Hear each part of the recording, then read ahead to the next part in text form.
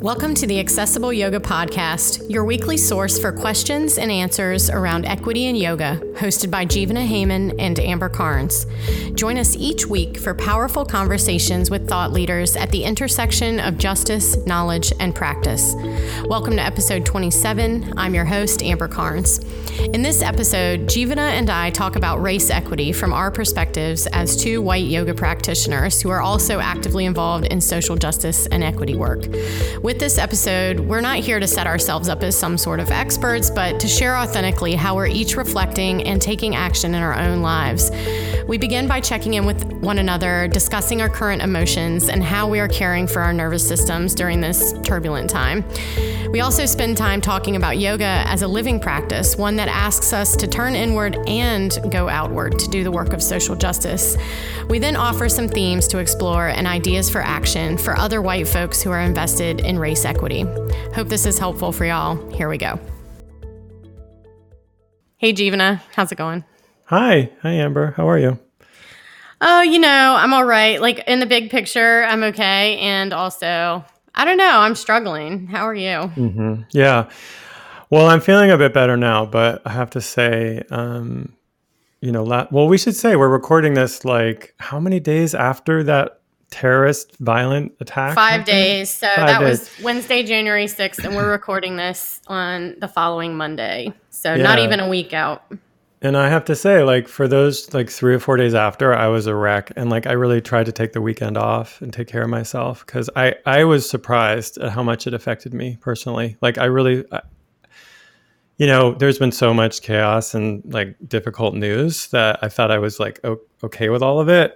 Like I'd gotten through it all, but that really threw me. I don't know. I felt real amped up and anxious and really upset. I couldn't stop reading the news. Yeah. My screen time was up 30%. I saw. Oh, that's funny. I don't have that screen time thing up because I don't want to feel judged by my phone any more than I already judge myself for how much I'm attached to it. I definitely have been dealing with a lot of anger and frustration and sorrow and all the things this past week. And also at the same time, just noticing how much like I wasn't actually surprised at what happened. And, I kind of like feel like a lot of, I don't know, none of this is new, like it's new, but it's also not new. Like we can just look back in history to see, the reactions of like white folks to social change in America. Usually it's not a smooth sailing. And I really think that, as someone who's white, I mean, you and I are both white, like I've been thinking a lot about lately, like what sort of, reckoning needs to happen, not only like nationally, like basically admitting what the past 400 years we haven't been able to admit about race and all of those things, but also just like what my role is in all of this, like in what ways, I think Octavia Rahim had sent out some questions in email of like, how is the mob me and how am I the mob and that kind of stuff. And I think it's, it's got me in a very reflective space, just around like how many people, that have sort of like, I don't know, it feels like almost joined a cult, the sort of unquestioning, anger and fervor and sort of like not able to reach folks with logic or reason. And that as a human being is just something that I sort of have been reflecting on is like, not just the, in the immediate time, like how do we resource ourselves and make sure that our folks are, going to be okay. Cause this is hitting all of us differently. I think depending on where we're socially located, like it's hitting white folks differently than it is, people of color, and it's hitting Americans differently than it is folks around the world, that kind of thing. But also like, what is my role in helping to solve this problem, this really big problem that, ends up coming down to ideals and relationships and all of those kinds of things. So I guess I've just been in reflection a lot about it.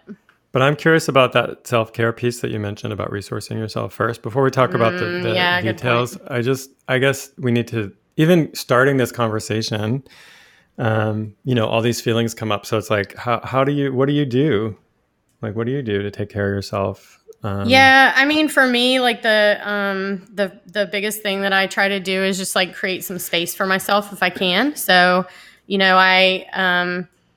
I moved a lot of meetings last week, a couple of days the last week. I postponed things if I could. I didn't work on the weekend very much, and just tried to put some spaciousness in my schedule. That really helps me. And also, I just sort of I've been trying to check in with my physical body and see like what I can address there first. Because I feel like I've got, a lot of big questions without answers, or a lot of uncertainty around maybe, and fear and stuff like that. But I can address like my immediate like physical state. And so I'll usually just take a moment just to like get quiet and take a few breaths, maybe like close my eyes and ask myself, like, what do I need right now that'll make this like 2% easier? And so sometimes that's like, oh, I'm cold. I need to like put on some socks. Maybe I need a drink of water. Maybe I need to eat something because it's been a few hours and I haven't thought about that. Maybe I can, put myself to bed early. And so I've been doing some of that sort of like boring self-care, like self-parenting, self-maintenance kind of stuff. And so, and I think there's a lot of advice to like have less screen time. I'm not too good with that. So I've just been trying to be, I've been trying to be mindful about when I have my screen time. And so like, I notice that if I get up first thing in the morning and the first thing I do is like grab my phone and go straight to look at headlines, like that really does set a tone for my day. And so I've been intentional about at least the first little bit when I get up, and I'm like, I get up early and pack my husband's like lunch and get him out the door. And so like when I'm doing all of that, and then I don't let myself look at my phone until I like have a glass of water and, kind of like at least contemplate my day a little bit and how I want that to go. And so that's helped a little, even though I've definitely been doom scrolling a lot. So.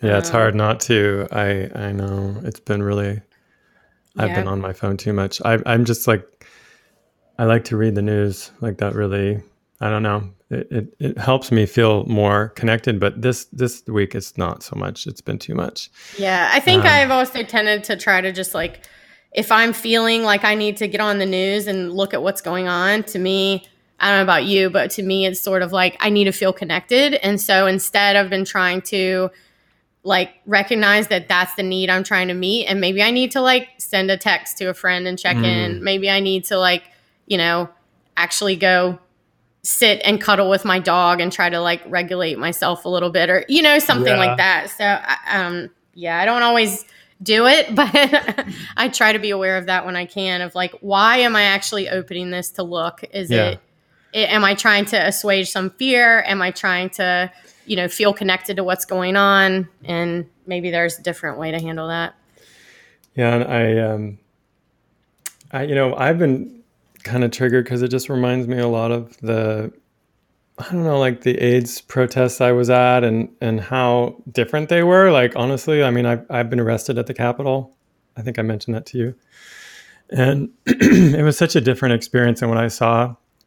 Police were so intense. And I mean, we weren't violent, we were we were peaceful protesters. And it's been upsetting to see people compare like Black Lives Matter and peaceful protesting to what happened the other day, Well, it's like, I get the compare and contrast on like how the police behave very differently toward white folks than they do a crowd that's majority, non-white or whatever. And it is, the difference is stark and not hard to. Yeah, but even with AIDS protests in the, I think it was in the 80s and 90s that I was there, and I got arrested. I remember one time at the Capitol, I got arrested, and they were just like, there were so many police. We couldn't even get close to the building, and they just whisked us away like within minutes. Like it was like I think 50 of us got arrested within like 10 minutes, like, and threw us in vans and took us to like another we were at like a school. There were so many of us that they arrested so quickly that they couldn't fit us in jail. So they put us in a school and they locked us into this school all day. I was just like, they were just so organized. It was incredible. It was just not what we saw the other day. So, and that's been really bothering me. And I don't know, just also just personally, like as a queer person, just feeling scared, just like knowing how, I don't know, I feel like I'm sure all marginalized folks feel, just like our rights are not set in stone and like things change quickly. It's just frightening. It's frightening. I was, but what I've been doing is, I've been using my practice and trying to calm myself down. And I was telling you earlier, I try to use my breathing to calm myself down when I'm feeling anxious, and especially Ujjayi breathing, which is really for me, it's about long, slow exhalations and, trying to listen to my breath. So Ujjayi is just that, where you close the throat a little bit and you make, it's like almost like a wheezing sound. And I find that is so calming. I think it stimulates the vagus nerve, that part of the parasympathetic nervous system, and has such an immediate impact for me. So things like that really help. Yeah, for sure.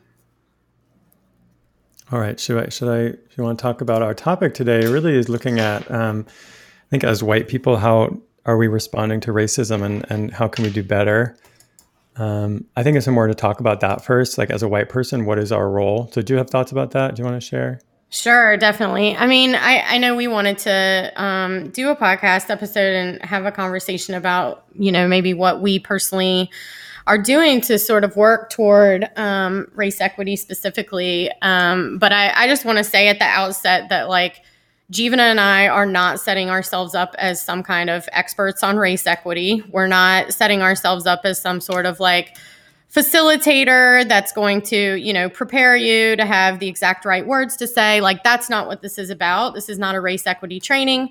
And I'm going to have a lot of, recommendations. I think both of us do, as far as like, listening to people of color, listening to marginalized folks when we're talking about issues of marginalization. But I do think it's important that white folks understand that our role in dismantling white supremacy and really addressing, I think, this crisis of white nationalism that we're seeing in America, and not just in America. Like Canada has a lot of similar issues. There are other countries that have, race equity issues. Like white folks' work is much different, I think, than the role of anyone who's a person of color in dismantling white supremacy. Like it's not Black and brown folks' job to solve racism because it was not set up to benefit them in any way. It's not people of color's job to prove their humanity to folks, that they should, get the same rights or treatment as everyone else. Like, I feel like it's white folks' job to go about, solving this issue of racism and white supremacy, that like people of color are, they have enough to do just like trying to live their lives out here under these systems. So I think like, you and I, our intention with this podcast episode really is to talk about what we're both doing and sort of to speak directly to our fellow white folks who are listening. And that, we have a very specific or different sort of work to do than non-white folks. And so I just want to be real clear about that with our intention on this podcast, and also kind of our positioning that, we're not experts. And, there are plenty of folks, people of color and otherwise, who, might say like, well, what are y'all out here teaching about race equity for anyway? Like, we should be looking to Black folks to lead. And I agree. And we're going to get into all that. But I do think that, even if we're not, no matter what your role is in this, I feel like this fight or this journey toward a more just world, we all have a part to play.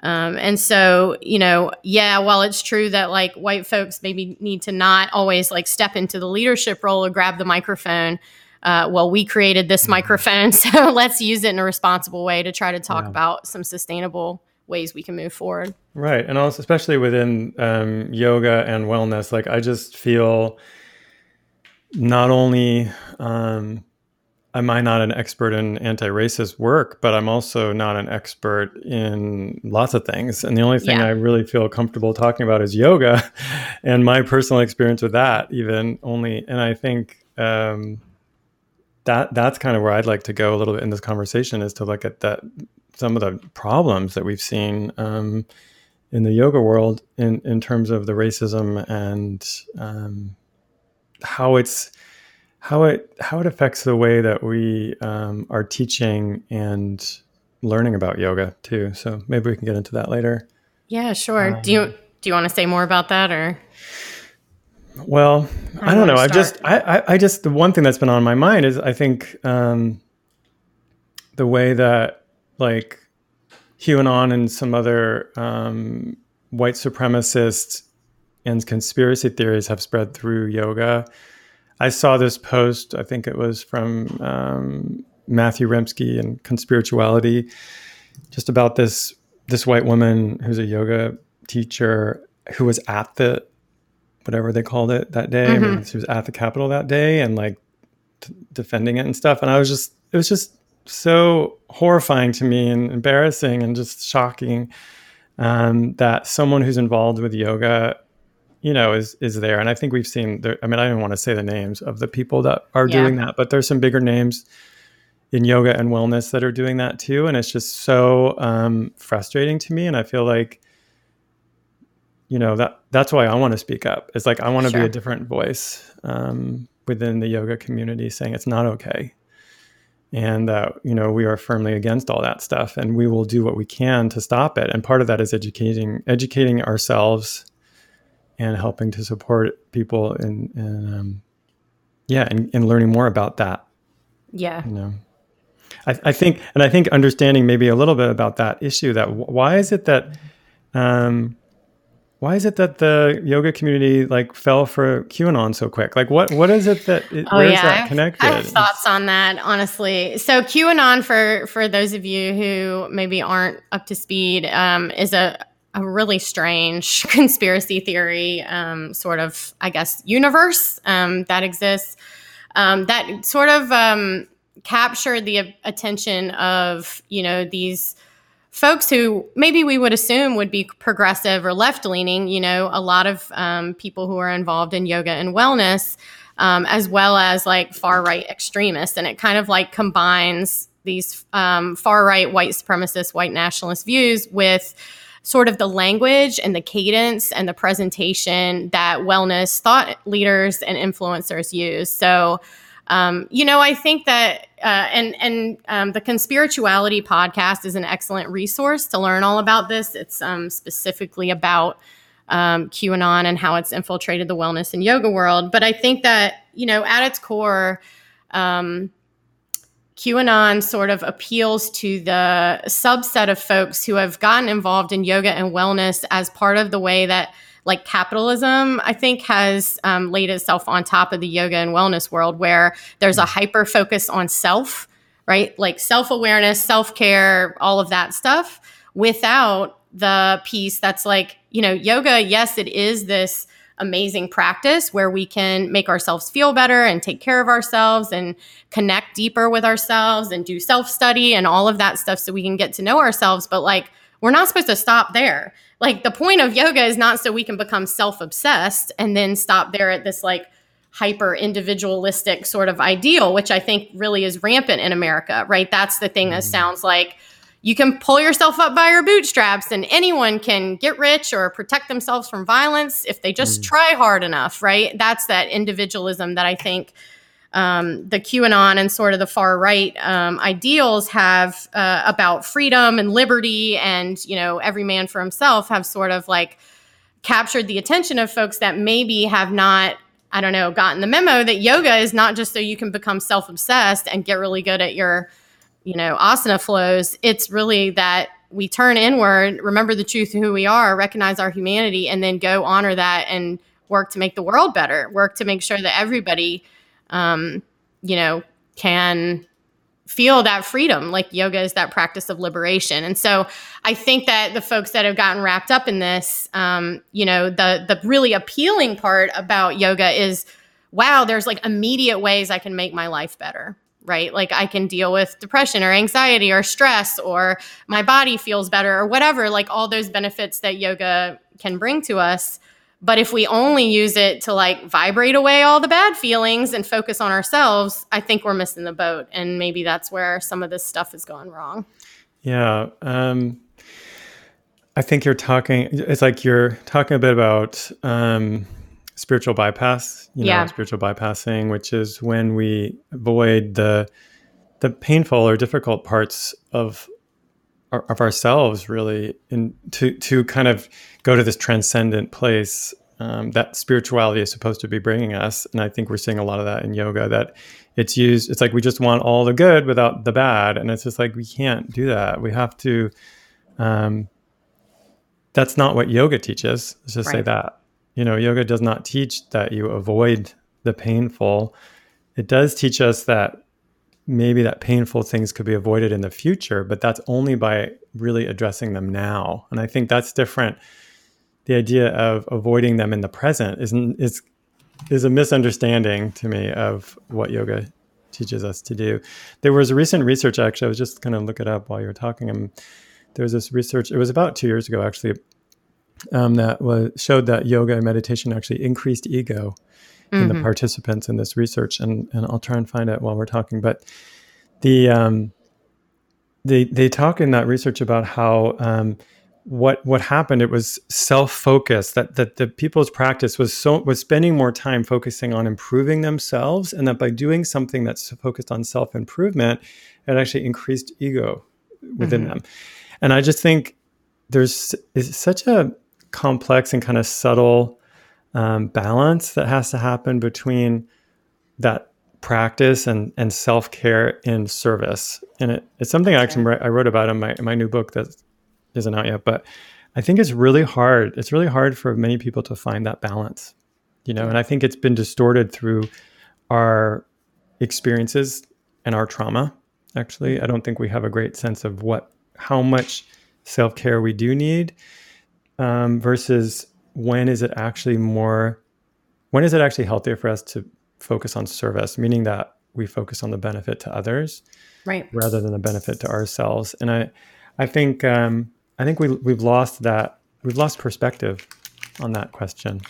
Well, and I think, that may have something to do with like the way that yoga is by and large taught in the West, right? Where a lot of yoga classes are a 90-minute, stretching and breathing class. And we don't actually look at the teachings that talk about our interconnectedness and talk about, I don't know, how many yoga classes do you actually get to sit down and talk about yoga philosophy and how that applies to real life, current life, that like, I think that, if I could encourage teachers that are listening, like I might ask some questions like, how are you making space for folks to work with the feelings that are coming up because of current events? Are you giving space for people to talk and to be heard? Are you having a discussion about things like ahimsa and satya and non-attachment and all of those types of things and applying them to, what we're going through now? I think there's a lot of opportunity for us to really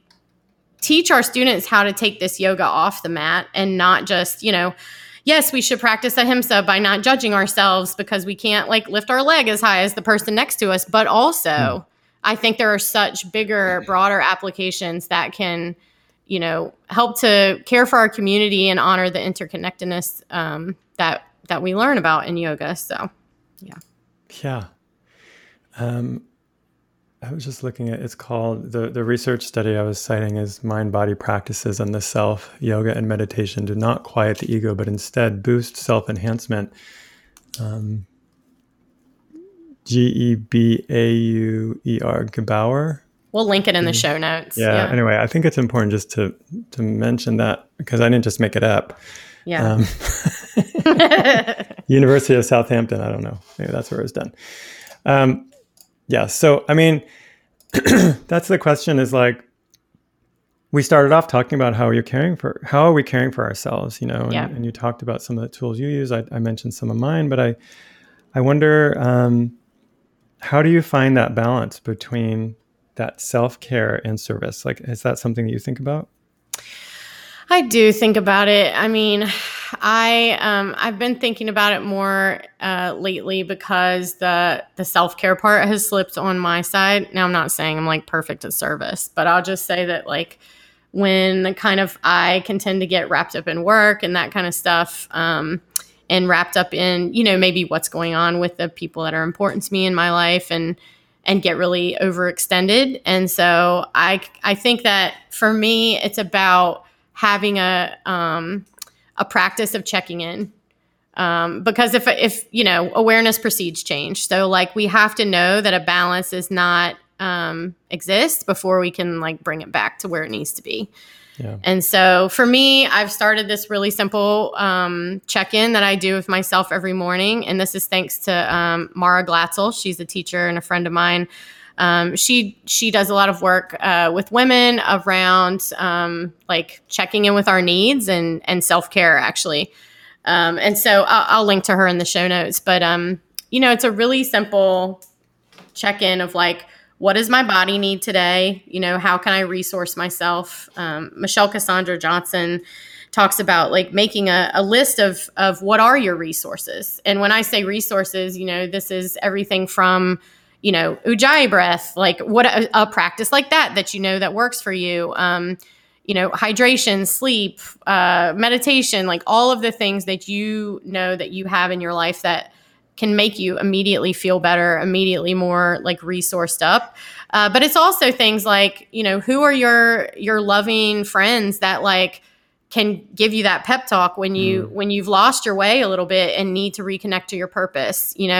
Who's on Team Jivana when you're having that like dark night of the soul. Like, and I think making a list of, what are the options when you feel like you're ready to quit, that to me is always I think having a visual reminder and like a way to check in is really helpful. So I do think about it a lot and try to, bring it back into balance. But I feel like paying attention is the first step. So. Yeah. I love, you mentioned Dark Night of the Soul. That's a quote from, there's a Juan Mascaro's translation of the Bhagavad Gita. I was going to go pull that out for you and read it to you. But I'll just say that's what he describes Arjuna in the beginning of the Gita when he's, confused, he doesn't know what to do. And he's basically, because he sees he has to fight his family. His family. And he just collapses, and then Krishna smiles and then teaches him basically his yoga, which is, the path first of wisdom, of understanding his true nature, and then karma yoga, service. So that does come, it comes back to service in the end, to basically do his dharma, to do his duty. Because I just, to me, bring it back to what's happening. When I see the confusion in our community, because I had posted about this on the Accessible Yoga community page, and then when I noticed, who was it? I think it was Yoga Journal posted an article about yoga is political, and then people are like, no, it's not. Just like stay in your lane, kind of thing. Like yoga is peaceful; it's not about politics. And I'm just like so frustrated and tired with that. It's like you can have two things. You know what I mean? Like it can be. Well, two things. Like hi yogis, duality is a thing that we may have studied or heard about or mentioned, right? That yoga is not just a selfish practice that like lets us navel gaze and vibrate away our bad feelings. And it's not just, service, right? It is both and that this practice can really be that like peaceful sanctuary, that refuge away from all the chaos of the world. It can be a way for us to resource ourselves and to get to know ourselves more intimately. But to me, it's not, if it stops there, like we missed a huge opportunity to live our practice. I think we have to have courage to like take up the responsibility that I think we each have as a human being, and especially as yoga practitioners, to like, to remember the truth of who we are, right? To remember that we're not our job or our bank account or any of those things.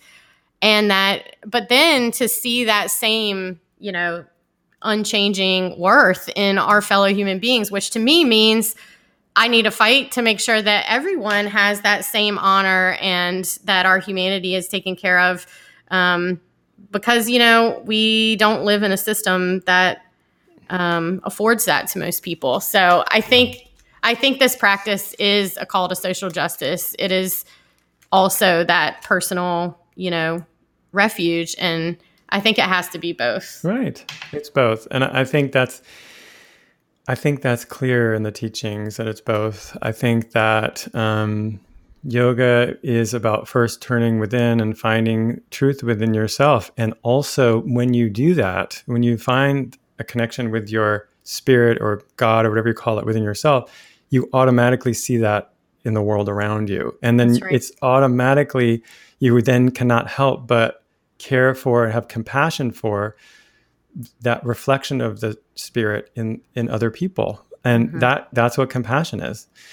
And that is actually the theme of my book. And I'm just slightly obsessed with this idea that it's there. We have this limited idea of this one direction of yoga goes inward, but it's a constant. I like to say it's like waves on the beach. You know how if you're watching waves and they come up onto the shore and then they go back into the ocean. They come up onto the shore and back into the ocean. And that to me is how we practice yoga. We turn within for our practice and connect with that part of ourselves. And then we go out into the world in our regular lives and we see that in other people. That's yoga during the other 23 hours of your day when you're not doing your practice on your mat, is actually seeing spirit, or whatever you want to call it, the divine in the world around you. That's how you practice yoga. Yeah. And that's social justice. I mean, right? Right. I'm sorry. Right. Just like, by the way, if you see spirit in others, you cannot help but want them to have the same rights and privileges that you would have, that you would want for yourself, or that you may or may not have. You would want the best for others. And I think that's what social justice means, literally like justice for everybody. That's right. Right. So you can't see God in others and then allow them to be harmed or suffer. Like that would hurt. So you would care for them as much as yourself, but it's not only outward either, right? Then you turn back within again and you connect back to yourself. So it's just like constantly going back to yourself and then going out into the world. Yeah. And I'd add one more thing, that I think it's also very personal. So if someone is marginalized, like if you're a person of color or you have some other, intense trauma or whatever kind of, if you are suffering yourself in some way, then you can spend more time with that self-care piece. Like that going in part can become more important for your practice. But if you have privilege, like as a white person, I would say in the US right now, you have privilege, so you need to spend more time going outward in service. And I think that's what we're kind of talking about today. It's completely individual. And I saw a lot of confusion again, even within the accessible yoga community, and responding to that post I put up recently, that people are struggling. Yeah. And so it seemed like there was some spiritual bypass happening, but I actually think those people just needed more time to they were so upset that they couldn't be of use yet. Like they couldn't be of service yet. They had to be focusing on themselves. Yeah. And I think that's important. We can't stay in, self-care, only self forever. But I think that if we want to be effective in the work that we're going to do and in this, this fight for justice, that we do have to be resourced ourselves. And so, we're not doing anyone any good if we just sit and take in news all day and become more and more afraid and worried, or we're actually not doing anyone any good if we sit in our guilt, that white people did this and I'm white and I feel guilty because, guilt is kind of a useless emotion for the movement.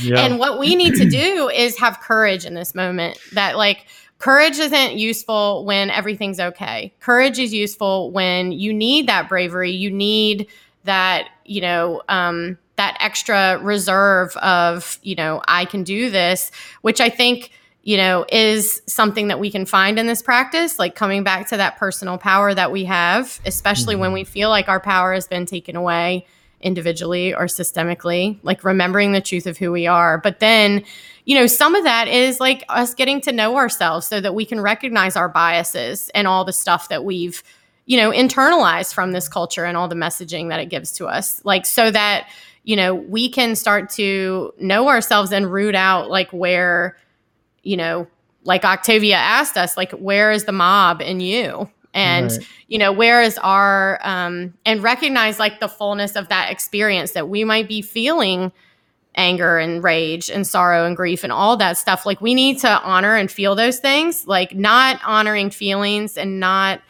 wanting to deal with, the dark side of things, like that spiritual bypass we've been talking about, I think is really dangerous because it does kind of keep the focus on self when we refuse to acknowledge like the painful parts of being human. Do you know what I mean? Yes, but also part of the reaction I was having was anger, and I think it's righteous anger. And I think it's important to differentiate between kind of a righteous anger when you see wrong occurring in the world and you see other people being harmed. Then there's this, I think that's useful actually, and that can inspire you to go and work for justice. So I feel like that's the step I think I wanted to talk about with you more today. Like how can we inspire people to take that step to activate, you know what I mean? Like to actually turn from, I don't know what, like, okay, you take care of yourself, but then you realize part of your feelings are because you're upset that people are suffering and you want to do something about it. So then do something about it. Like, how do we take that next step? Yeah, I mean, I think those bad feelings are a good sign. Like that's a sign that you are still alive and you are still connected enough to the human family, to recognize that like something in your nervous system is telling you this is not right. Like justice and that kind of stuff. I think we can feel that, right? We can feel that recognition that, I've recognized my humanity and these other people's humanity, and I can see that someone's being harmed here, and that anger I think is useful. Anger given direction can be incredibly pure fuel in my experience. And I think that, we have to pay attention to these emotions and really resolve to let it mobilize us, to let it really be a catalyst, not toward greater fear or guilt or anger for its own sake, where we might lash out to others or things like that, but to really let that activation in our nervous system, which let's be honest, like that's what these emotions are, right? Our nervous system is ratcheted up in response to the injustice that we see. Let that activation mobilize us to take action, to finally sit down and actually like put on your calendar the next thing you're going to do, whether that's to call your representatives or order that book that you've been meaning to read about these issues or sign up for that training to help you to become a better bystander or whatever the case may be. And, we have some ideas we can talk about today about how to take action. But. Yeah, but also before we talk about those ideas, like sometimes resolving the emotion comes from action. Like sometimes, like I know, like I have a history of anxiety. And one of the things that helps me is being active. Like that if I sit and stew, sometimes we say, feel your feelings. Yeah. But like with anxiety, sometimes sitting with that isn't good. And I need to just move my body and actually do like an active asana practice, for example, really helps me. But also like if I see harm happening in the world, trying to do something to address that can help resolve my feelings. It could be writing a letter to a congressperson or say maybe it's injury within my family. Like say I have a racist, in-law or something. Speaking up could actually help resolve that feeling. I mean, it's not, and I'm not saying to only do it for selfish reasons, but sometimes like you need to use the emotions to motivate you to act. Yeah. That's what you're saying. That shows you're human. Yes. Thank goodness. It's not too late. So what should we do? I want to talk specifics. Like, I feel like you have some great ideas about things we can do. Yeah. I mean, I guess I would just start with, we were talking about like speaking up and that kind of stuff. I think it is important to speak up when you notice oppression happening. But I think I want to say like the flip side of that is that a lot of us need to listen probably more than we talk, which is funny since we're, talking at everyone. But I think for a lot of people, let's just say for those of you who maybe are, feeling like, oh, I haven't felt this stress since 9/11. Like, notice that, because a lot of people in the world have felt stress like that every single day. And so to me, that's a signal to be like, to listen maybe more than we talk. And this doesn't excuse us to like get involved in the conversation or call out racism when it happens.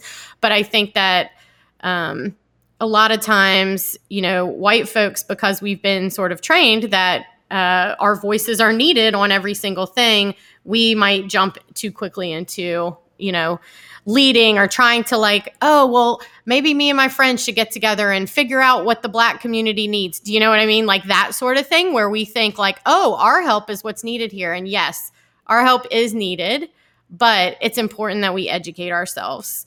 It's important that we not assume, what a community may need, whether that's like you getting plugged in your local community or whatever, right? That we start to educate ourselves, listen to the folks that have been doing this work for a long time. I think if we don't know what to say, that's okay. We can start amplifying, the voices of people who do.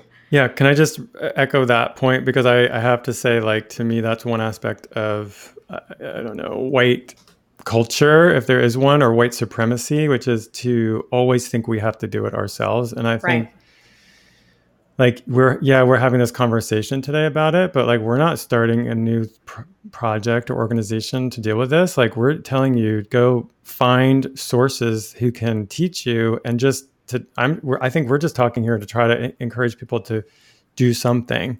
Yeah. But we don't have to white people don't have to go and start these anti-racist organizations. I think we can look at our everyday actions and the way that we've benefited from this system and how unfair it is. I mean, it's really unbelievable what we like take for granted generally on a daily basis.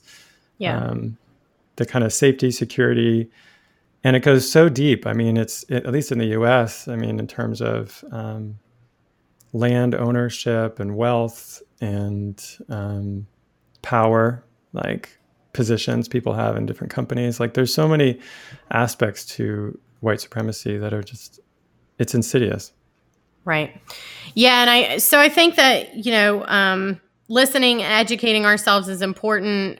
We'll provide some folks in the comment or in the show notes, some resources for some trainings. Kimberly Dark has a great bystander training that teaches you how to interrupt when you witness oppression in a way that will, de-escalate the situation and care for the person who's being harmed and all of that. Carrie Kelly and Michelle Cassandra Johnson have some great race and resilience training. So there are people out here that have been doing this work, most of them marginalized folks, like for a very long time. And so I think it's important to learn from them, pay them, amplify their voices, follow them on social media, really diversify the voices that you're listening to, and, maybe kind of just take stock of like, what are my inputs? And notice, like, are most of the people that you follow, are they white? Are they people of color? Do you have a diverse set of inputs, whether that's the publications you subscribe to, the people you follow on social media, the organizations that you're involved in? And so maybe it's good to just kind of take inventory and notice, how is this a diverse group of voices that I'm listening to?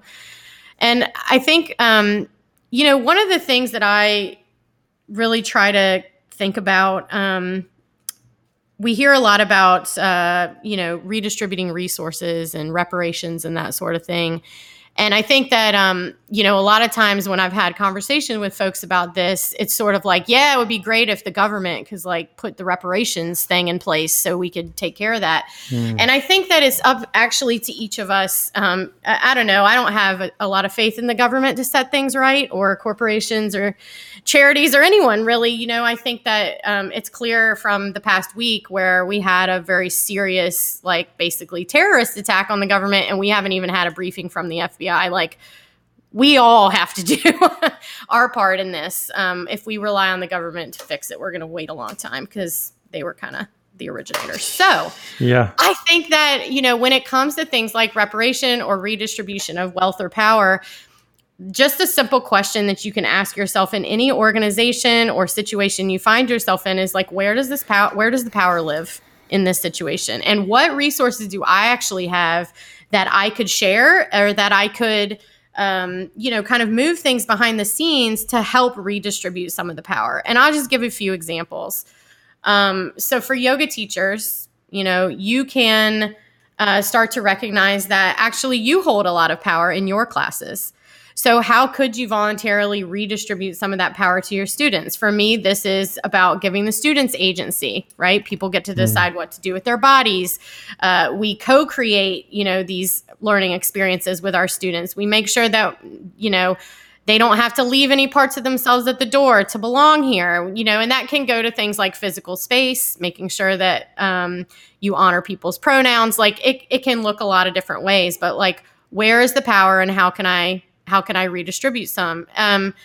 For myself, I'll just name one way that I personally try to redistribute power, which is through the opportunities that come to me. So for example, and I'm not giving this example to talk about how great I am, but I want to talk about, if we're each considering the personal things that we can do, this is what mine looks like.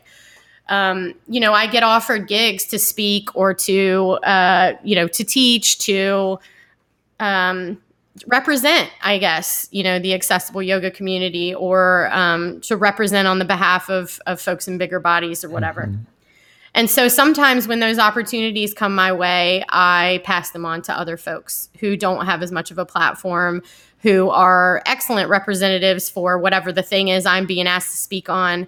But, the same gigs end up going to the same people. And I recognize that. And I recognize as a white woman that I hold more privilege than maybe a South Asian teacher or a Black teacher or a Mexican teacher, or whoever, like someone who is not through white supremacy kind of automatically set up as an expert like I am just because I'm white. And so for me, oftentimes I'll reach back out to the organization that's asking and say like, hey, I'm not able to take this opportunity, but I'm wondering if you'd like me to refer you to some people that do excellent work. They always say yes. And then those gigs get to go, to folks who maybe like wouldn't normally be represented or wouldn't be asked. And so that is a way that, power was conferred onto me, whether or not I deserved it. And in that way, I can redistribute that and maybe pass that on. So I just want to mention that because it doesn't always have to look like, giving a large amount of money to something. It can be as simple as, taking stock of like, where do you have resources? Where do you have access to people, to conversations, to institutional knowledge that maybe other people don't have, and how can you share that? Yeah. I mean, I know for me, like through Accessible Yoga, we really tried to focus on that at our conferences. We really tried to look at what we were doing as a nonprofit to address white supremacy, with not just within the yoga space, like within our space. What could we do that could make these conferences more diverse? And I feel like we've been doing that for a number of years, and it's been really amazing actually to prioritize diversity. And it's not even diversity anymore. Now it's just kind of just the fundamental aspect of our work. I don't feel like it's some kind of special program. That's just who we are. I mean, so it's just built into Accessible Yoga. It's nothing special. Yeah, that's right. And so this is a really good example of how, like, you plan an event, a conference, right? Like other people listening to this, you have events or work gatherings or whatever it is, professional things that you plan, if you're throwing a panel event, how's that panel looking? Is everyone on the panel white and non-disabled and straight? Like, maybe you can think about the representation of your community. Does your board of directors reflect the representation of your community? Are there places where, in the way that you build the thing, you can be intentional and thoughtful about redistributing some of that power? Yeah. And also, I've learned a lot from, you said who I follow, but also like the hashtags you follow. Like on Instagram, you could look at Black Lives Matter hashtag, and it's interesting to follow that. I've learned a lot through that, and some incredible educators on there. I mean, I learned a lot from Nicole Cardozo's Anti-Racism Daily. That's been a great resource. And Kelly Palmer, I mean, I've learned a lot from her course. That Creating Equity course that Kelly offers, I think is really amazing place for people to start. Kelly in general has been a great resource for me, so I really appreciate her. Yeah, for sure. Yeah. So I think that's a good start, and hopefully we'll put together a list of great resources for people. I want to know if there's anything else that we didn't cover that you wanted to share about. Well, just one other thing is, I'll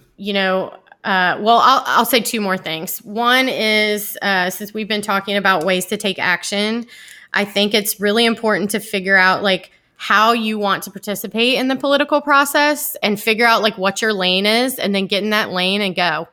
And that, there are many different roles for folks that want to get involved with social justice or involved in the political process.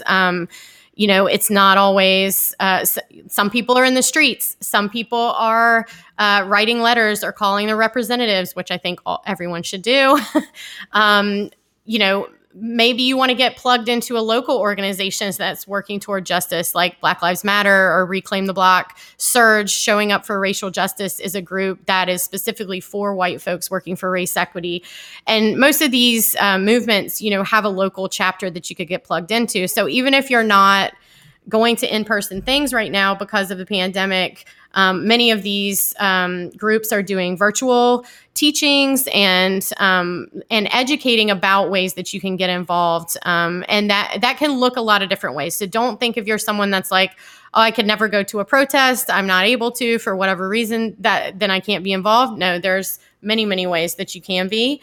And I think my main like charge to folks is, it's very easy to get excited and activated and like purposeful during a time like this when we're responding to such a direct event. It's kind of like we saw the surge happen this summer with the George Floyd, when George Floyd was murdered.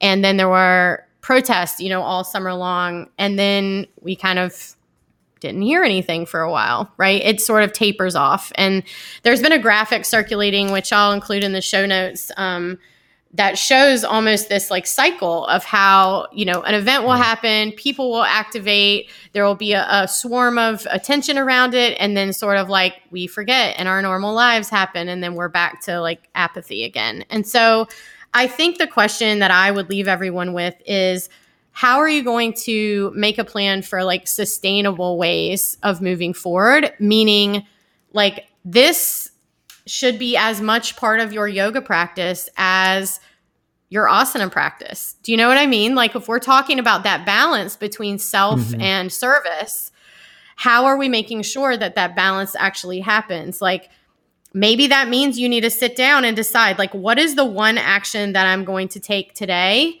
Maybe that's like looking up those local groups in your area. Maybe that's, following the people that we suggest on social media. Maybe it's, calling a friend or two to say like, hey, I want to sit down and read, one of these books that's been written by, I want to read, How to Talk About Race. I think that's How We Talk About Race. Ijeoma Oluo's book. Yeah. Like maybe you want to organize a couple of friends to read and have some discussions together. But I think it's important that get it on your calendar. Like really treat it as if it's a work appointment. That's the only way that it's going to happen. And so I think we have to start looking at not only like, oh, okay, there's this big event that's happening around, because we had the terrible attack on January 6th, now, all of these organizations are having events. That's great. We should respond in the moment. But also, how are we making this a daily practice in the same way that we think about our yoga or meditation being a daily practice? So that was, the book is, so you want to talk about race. Thank you. Yeah. There's some other really great books out there, but I had a thought. Oh, I was going to say that I love that practical approach to activating, because just to go back to something we mentioned earlier, I actually think it can help us resolve some of our feelings, like sitting around feeling guilty or angry. It can really eat away at you. Like if you feel really motivated, do something about it. You can take that anger and make it productive by working towards social justice, by working towards race equity. Like these are things we can do that I think actually will help us feel better. Like we're actually engaged instead of just like sitting and watching it happen. Because I think that's part of what gets me, is feeling powerless. When I feel powerless, it's really, it makes it even worse, Yeah. And I just think it's important that, if we're calling ourselves yoga practitioners, that we have both contemplation and action, that self-study, the turning inward and then going out, like you said. And so, actually, if just to mention one more thing about yoga and social justice, is like that literally was the basis of nonviolent protest is in yoga. That Gandhi, he's kind of a controversial figure these days, but still, what Gandhi created was a way to do nonviolent protest based on the yoga teachings, based on ahimsa and satya. And, he created this term satyagraha, which is like the force of truth or the force of love. And through that force, you could basically change the world through self-empowerment. Like by empowering yourself as an individual, then you could use that force to change the world.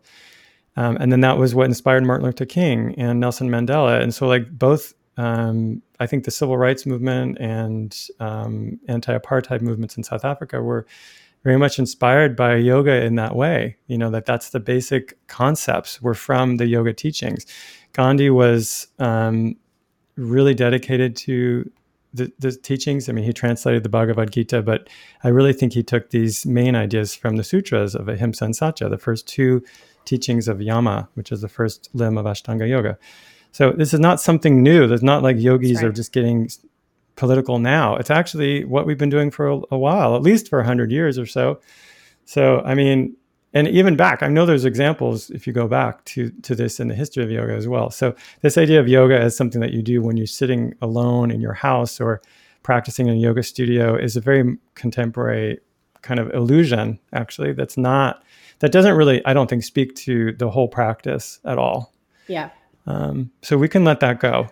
And I'm tired of seeing people comment on posts about that. Like yoga's not political. That's just garbage. They don't really know what they're talking about. I kind of feel like, they're like practicing a whole different thing, like I'm like, oh, okay. Yeah. I hear some people call that yoga, but like, this is how I understand yoga to be, I understand yoga to be a practice that is both personal and done in community. And it sounds like, to the people that say yoga is not political, I wonder how much of the yoga teaching and the yoga, texts and all of that they've actually dug into, or is their yoga entirely a physical practice? Because, I think there are some people out there that would call themselves a yogi that have never studied yoga philosophy.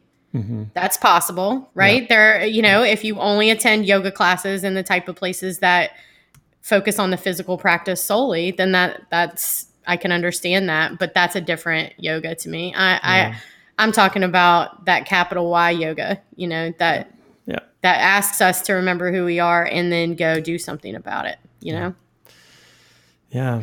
Cool. Thanks, Amber. Should we leave it there? I think you gave everyone a question, and I think we said a lot of things. I hope this was useful for people and the beginning of, a conversation. For For sure. And let us know what questions you have and what resources that you need. And we'd love to point you in the direction of those. Definitely check the show notes. We'll be adding some links there. And thanks for chatting with me about this, Jeevana. Thank you, Amber. Talk to you soon. Okay, bye. Okay, bye. Thank you for joining us for another week of the Accessible Yoga Podcast. I am Kelly Nicole Palmer, a Black queer writer, artist, and community advocate. I serve as the editor for the Accessible Yoga Podcast and a staff member for the Accessible Yoga nonprofit. I'm a teacher trainer, a yoga teacher, and I have my own nonprofit based in Charlotte, North Carolina. Race equity work is an important part of what I do on and off of the yoga mat.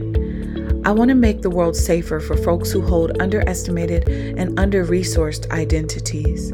I want to make it safer to enter wellness spaces and also to just exist in a world still upholding systems of oppression. The shift in our world and wellness spaces is getting stronger and stronger, asking each of us to lean in. I'm excited to announce that a new cohort is forming for my course, Race and Equity, Disruption as a Practice. The next section of this 12-hour live training will run from February 24th until March 5th, 2021. If you've been thinking about engaging with this work, we have a live info session with me on February 17th at 5 p.m. Eastern Standard Time. Get clear on your role in dismantling white supremacy and activate your yoga practice for social justice. Together, we can begin working towards the future we believe in. As a participant in this course, you will be invited to investigate how you participate in and uphold systems of oppression. I'll ask you to awaken to how racism and white supremacy show up in your yoga communities so that you can shift your perspective and work towards change. In the end, it is my intention that you feel empowered to shift how you show up in wellness spaces and be an activist and ally for others. Join the waitlist now at accessibleyogatraining.com. Please subscribe to this podcast and leave us a review wherever you get your podcasts. We'd love to hear from you. You can also suggest a topic, ask a question of Amber or Jeevana, or recommend a guest that you'd like for us to interview at accessibleyogatraining.com. Thank you for listening, and we'll see you next week.